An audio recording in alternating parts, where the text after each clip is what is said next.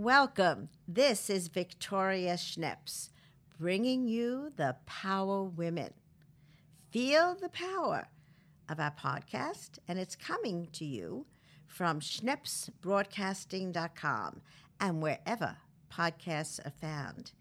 Today, we're brought to you by Brookdale University Medical Center and part of One Brooklyn Health Systems, the leader in healthcare in East Brooklyn. I'm thrilled that our Power Woman is a wow woman. She was one of our honorees for the Women of Wall Street, and Fradel Barker is here today with us in our studios. And Fradel, I am so, I'm a mother of 4. You're a mother of 3. And at the same time, you're the CEO of the World Financial Group with 15 offices and leading a team of 500 licensed financial professionals. How did it all start? Tell me about your growing up days. Where did you grow up? Thanks, Vicki. I actually grew up pretty close to here in Crown Heights, Brooklyn, New York. The oldest of 12 children. So there's always something exciting going on. Never a dull moment, my God. Yes. And how did I get here? Well, growing up in that environment, it's a Hasidic community. So it's definitely a specific way to live your life. And from that, I learned very good values, right? Very core values, what's right, what's wrong, how to go about living your life.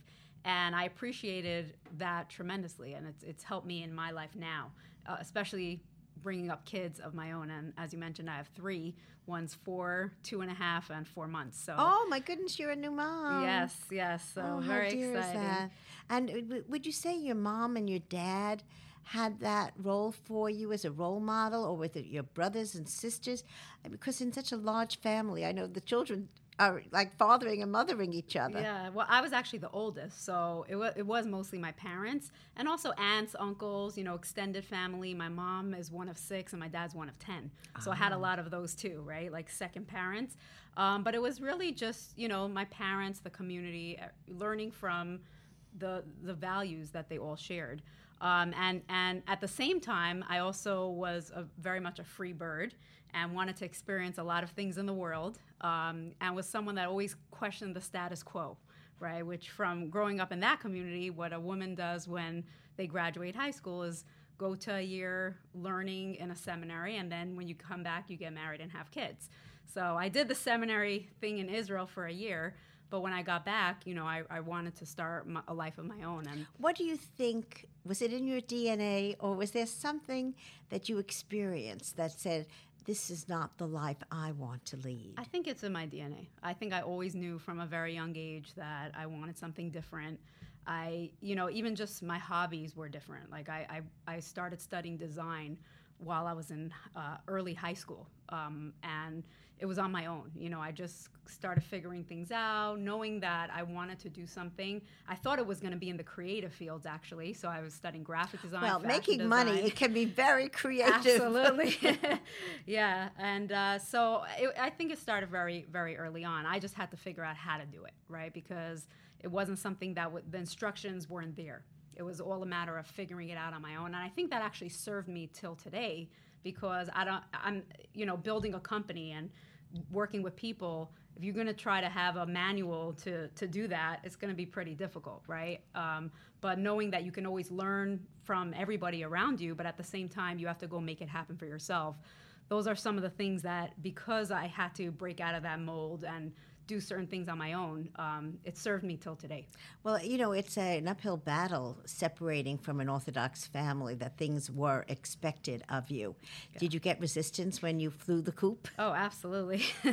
Absolutely. But I am fortunate that I still have a great relationship with my family, but it wasn't easy. And, it's still, even not today, easy, but at the end of the day, you got to go for what you want. And that's how I believe in living my life. You have to really know and make a decision that you're going to live life on your own terms. So there's nothing that I'm hearing from your background that prepared you for the financial world. No. Share with us how you fell literally into that world. Yeah, it was something that if you asked me 15 years ago if I ever imagined doing what I do today, never in a million years. Because not only is it unrelated to anything that I ever studied or learned or was even into, I didn't have people around me that would teach me, like you mentioned. My parents did a wonderful job raising us and giving us what we need, but there was always a money issue in the household.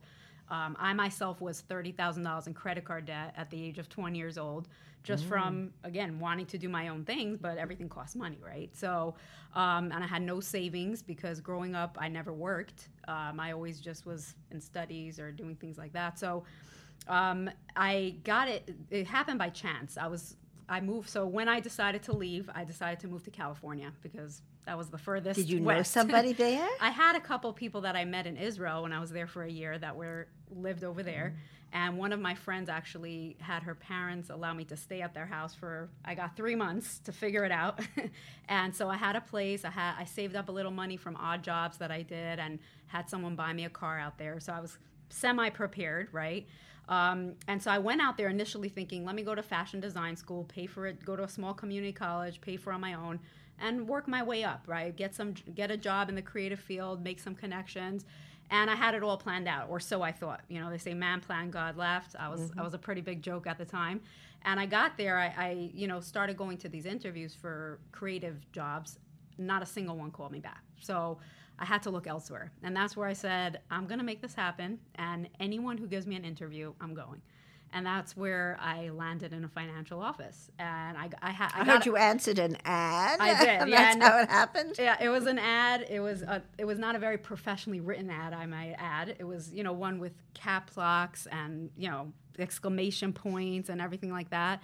But it was where I was open, right? And sometimes, you can't say the wrong thing to the right person. That was my moment. And I was given a shot, and I took it. And it's something that I think that a lot of times people are so focused and all they can see is what they intended for themselves. But sometimes, I believe it's God, but whoever your higher power is, sometimes put something in front of you that you have to actually look out for. And that's what happened to me, and I ran with it. Well, it's funny because I never had a course in journalism, nor a course in business, and we have 70 newspaper outlets and media outlets, and we have this big business. So I believe sometimes you're put there for a purpose, and then you get what you shared with me, a great team. Talk to me about how you built your business with your teams. Yes. So when I first started, I was very intimidated by the whole financial services and dealing with people's money. Like I mentioned, I was in debt myself. I had no savings. So I was able to choose 2 tracks. One would take me on the track of purely of a financial advisor, and one would be more of where I would be able to build an agency and learn how to recruit, build, train, and develop financial professionals. And to me, in my mind at least, it was a lot easier to be able to offer people an opportunity to make money than to have to advise people on their finances that will be for the rest of their life. So I took that route, and so I learned that skill right off the bat and immediately started building a team. And, there's a saying that says, you can't, if you do 1% of 100 people is more than 100% of one person, right? Or something like that, where there's power in a team. And I was able to see that very early on, and it's paid off for me since then, as you mentioned, with a very large team of my own. And not just people, but leaders, because it's one thing to be able to lead people, it's another to be able to lead leaders. And that's where it takes a life of its own, where now you can enable other people to also share in that success with you. So let me understand, you don't personally give people financial advice. You have a team that is set up to do that? Because you have a very impressive name, World Financial Group. Yes. I would say 90% of my time I work with, people and help them build their business in financial services by developing them. But I do have, about 10% of my time that I help, clients that I've dealt with over the last 15 years and their referrals. But most of my time is spent with people that want to build a business in financial services. And I'm very passionate also about helping women in this space, because women tend to get looked over when it comes to financial planning, as well as not enough women in the financial industry. If you look statistically, it's a male-dominated industry. So you mentioned to me that you also started or involved in an organization to empower women. Talk to me about the program that you're involved with. Yeah, so I started about 10 years ago something called Women and Wealth. And it's an annual event where we empower women with financial knowledge as well as networks to help them, empower them in any area that they want, but starting with money and teaching them basic principles of how money works and giving them the encouragement to go and then take the lead on that in their household, or at least share in it. And it's organically grown over the last 10 years. We started in my office with like 20 women that were on my team. And now, I mean, we just had an event this past May, and we had over 400 people there. So it's a tremendous thing, and it's growing. Well, I think, this is the old-fashioned idea that the man handles the finances. Yeah.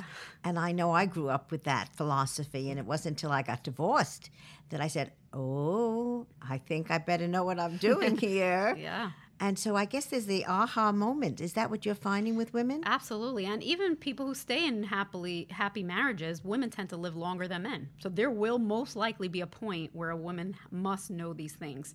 And that's really why it's so important. Well, that's good advice. And do you see just a little procrastinations of what will come?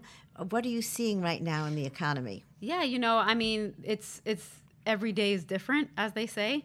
But I think that, well, I guess a piece of advice based on our world today to investing. I think that you want to get as unemotional as possible.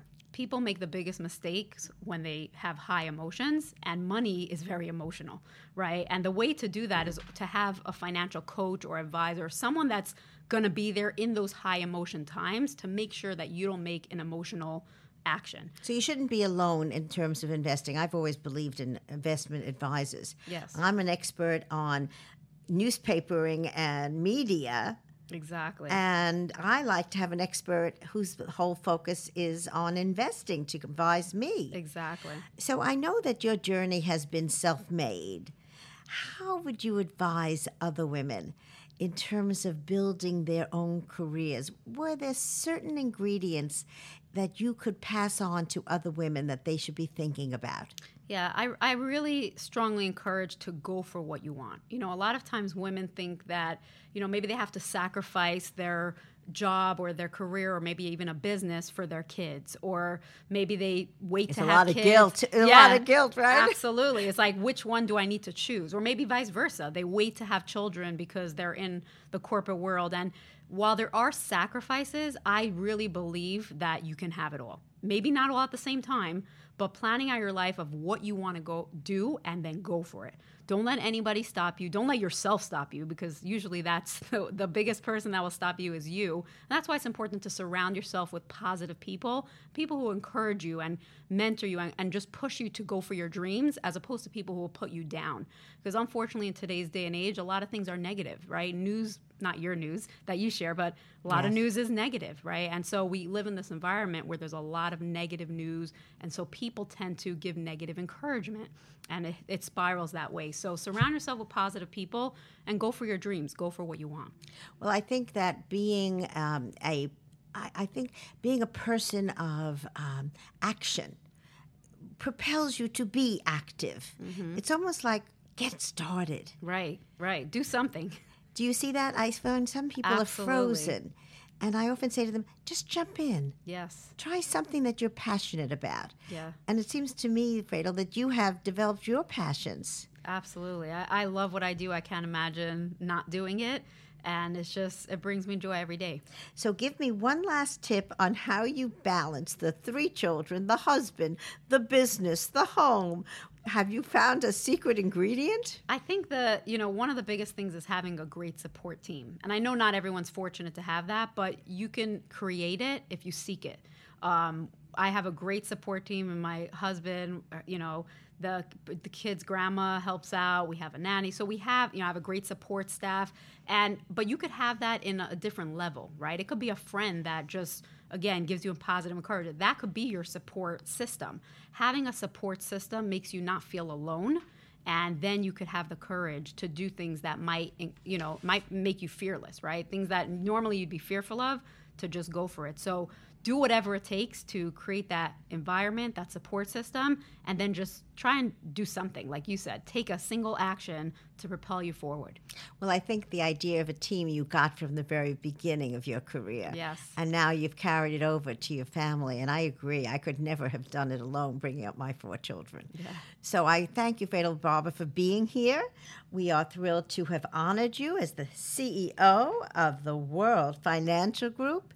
And it is my pleasure to be brought to you today by Brookdale University Medical Center, part of One Brooklyn Health Systems, the leader in healthcare in East Brooklyn.